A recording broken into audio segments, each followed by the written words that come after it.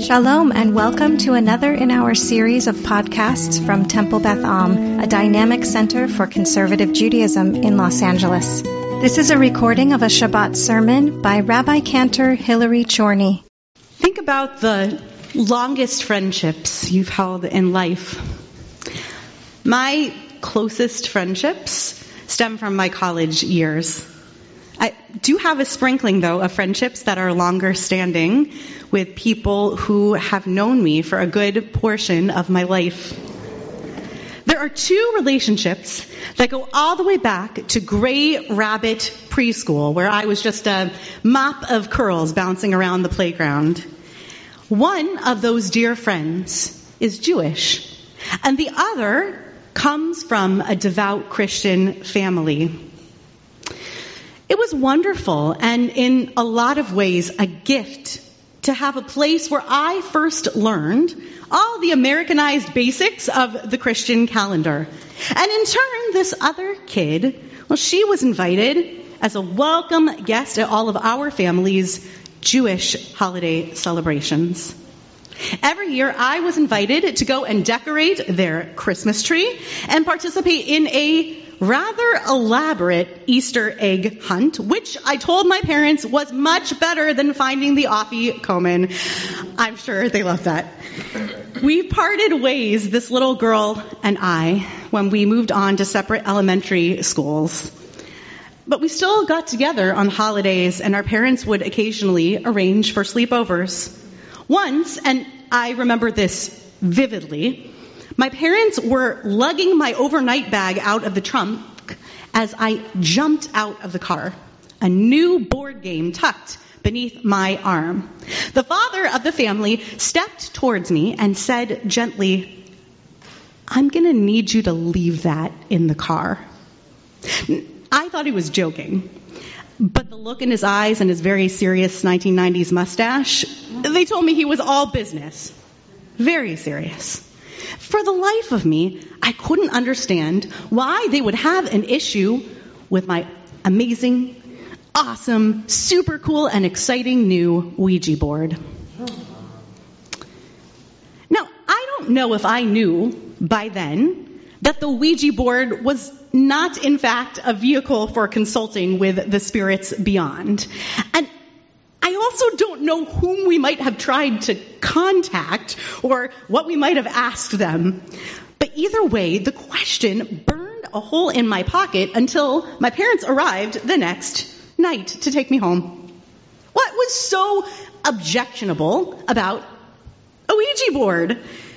My parents explained that seances and dark arts involving the world beyond is expressly prohibited according to biblical law, something that some people take quite seriously, including my sleepover buddy, or at least her parents. The specific prohibition against consulting spirits comes from a biblical text that is shared by both Jewish and Christian canons. The locus of this law, according to our Jewish subdivision of the Torah, is right here in Parshat Kedoshim, chapter 19 of Leviticus, verse 31. Al tifnu el ha'ovot ve'el ha'yidonim. Al tavakshu vahem ani Adonai Elohechem.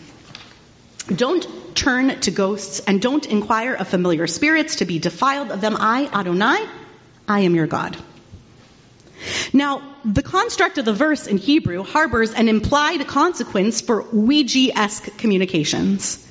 Turning to and inquiring of unearthly energies is a prohibition, lest one be rendered the status tameh, which is defiled or unready for sacred service or impure.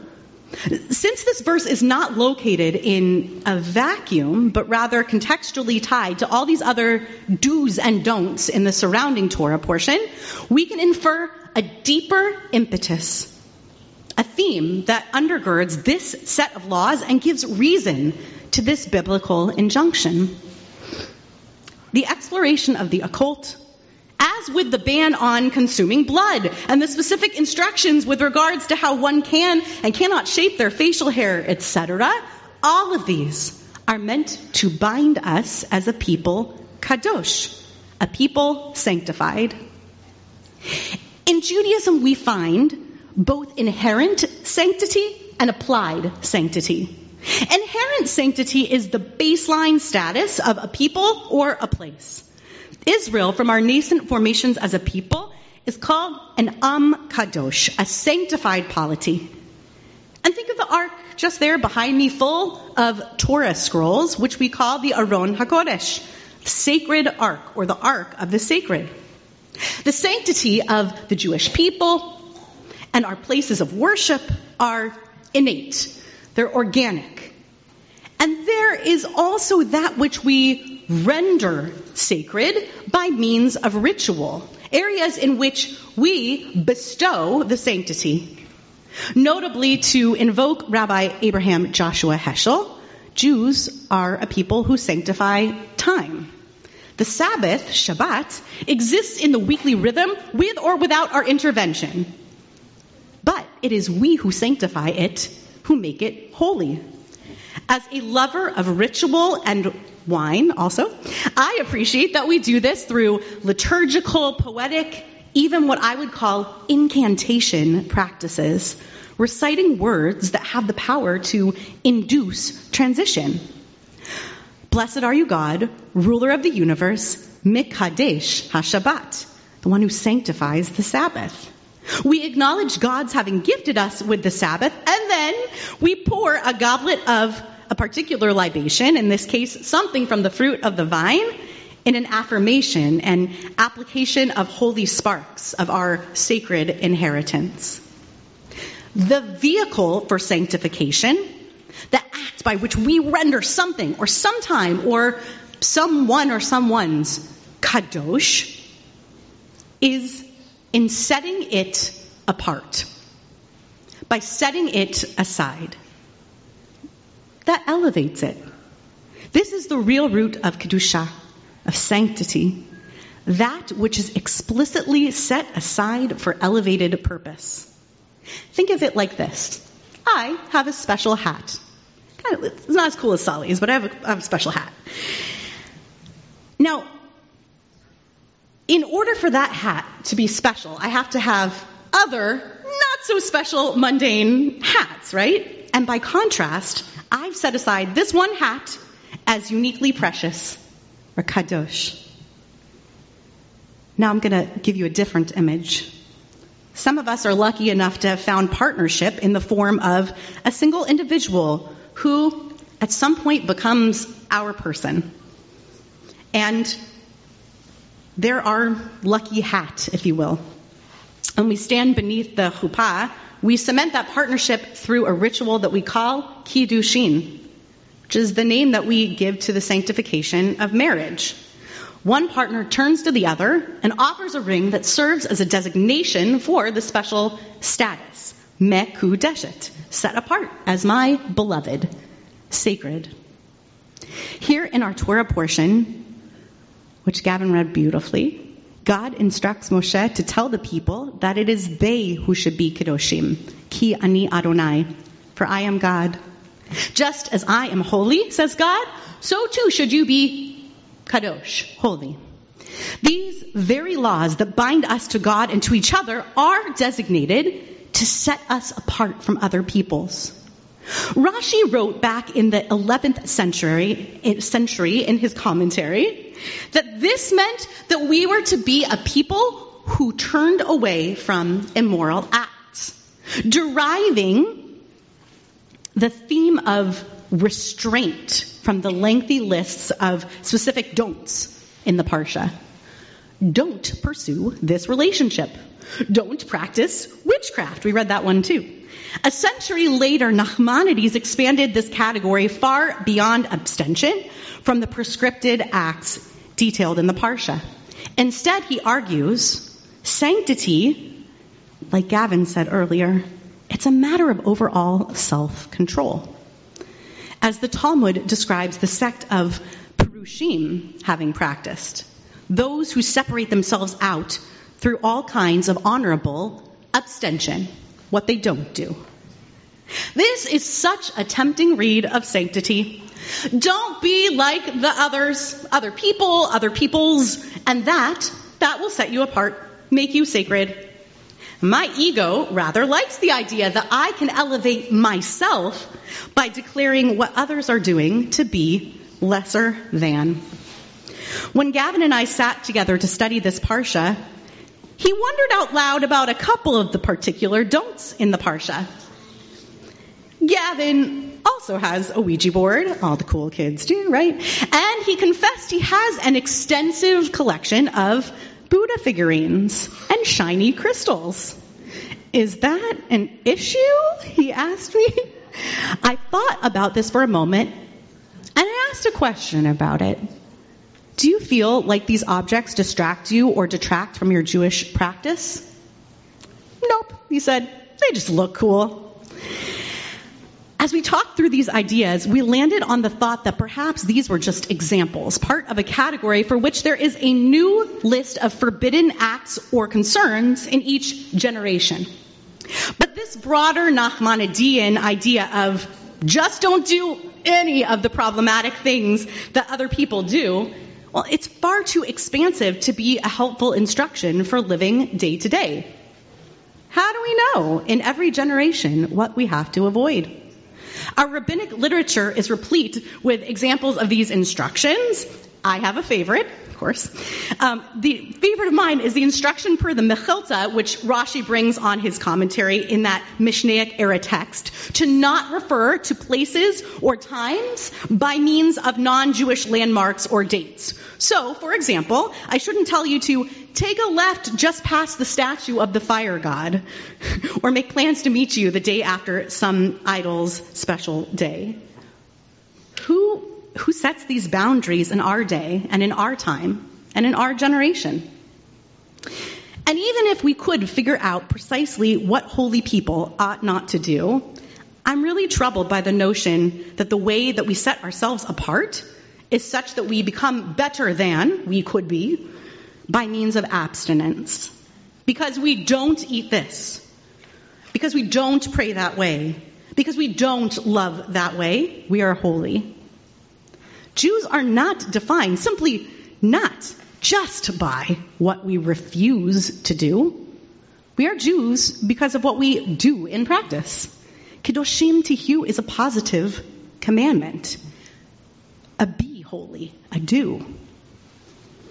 How exactly does one go about being holy besides the avoidance of unholy acts? Here in Kedoshim we find plenty of specific points instructing us in ethical behavior. From these points we can draw a small constellation outlining a shining theme. Holiness is expressed through different forms of love and devotion. Ishimo ve'aviv tira'u. Revere your parents. Ve'ahavta l're'echa kamocha. Love your neighbor as yourself. Umikdashi tira'u. Revere my, meaning God's, sanctity in my sacred place. It's only after these overtures of love and devotion and respect are outlined that we get the closed paren, the capstone, on this section of what we call the Holiness Code.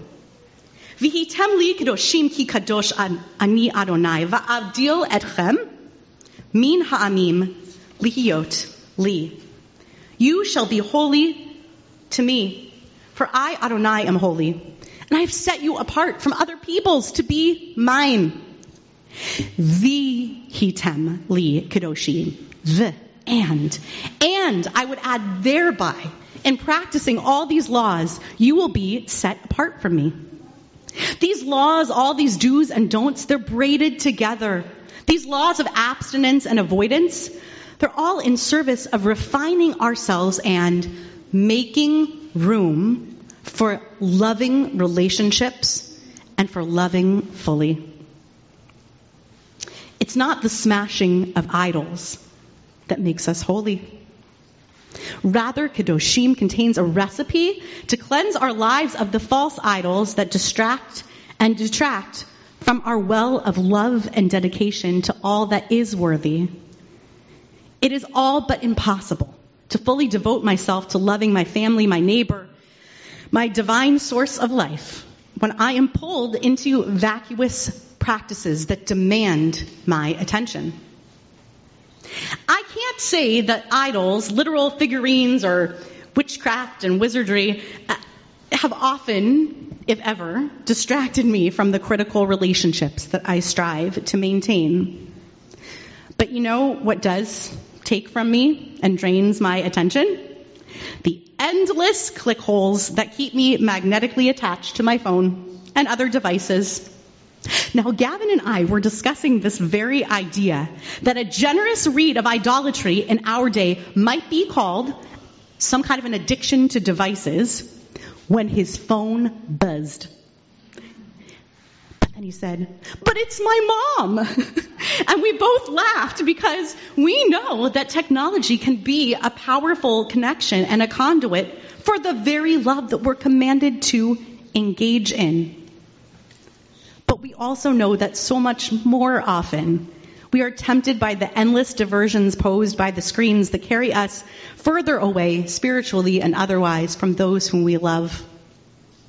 When we encounter a person, a family, a community that exudes holiness, we don't often notice, at least immediately, what they choose not to allow in their life. The Ouija board that's absent from their game cabinet. The food that's not in their refrigerator or on their table. People who shine forth with apparent holiness, the kind that stems from an authentic dedication to being holy, they pour out love. And it spills into the important relationships in their life. All those years ago, my friend and her family at that sleepover, they had me leave the Ouija board in the car. But I was the one who was welcome always in their home, in spite of our many differences. I saw them practicing a focus on faith and kindness towards each other and towards me, their guest. I was witness to the way they spoke mindfully and interacted with each other using respect and care. There was always time to speak the right way. There was always space at their table. Always a willingness to stretch so that I was the recipient of their commitment to ve'ahavta l're'echa kamocha, loving their neighbor as themselves. And while I didn't witness every choice they made on larger and granular levels to distance themselves from distractions, I saw in their approach to the world that they always made room for love. They always made room for holiness. You have been listening to another in our series of podcasts from Temple Beth Am, a dynamic center for conservative Judaism in Los Angeles. If you enjoy these podcasts, we invite you to write a review on the Apple Podcast site or wherever you get your podcasts. For more information about Temple Beth Am Los Angeles, go to tbala.org.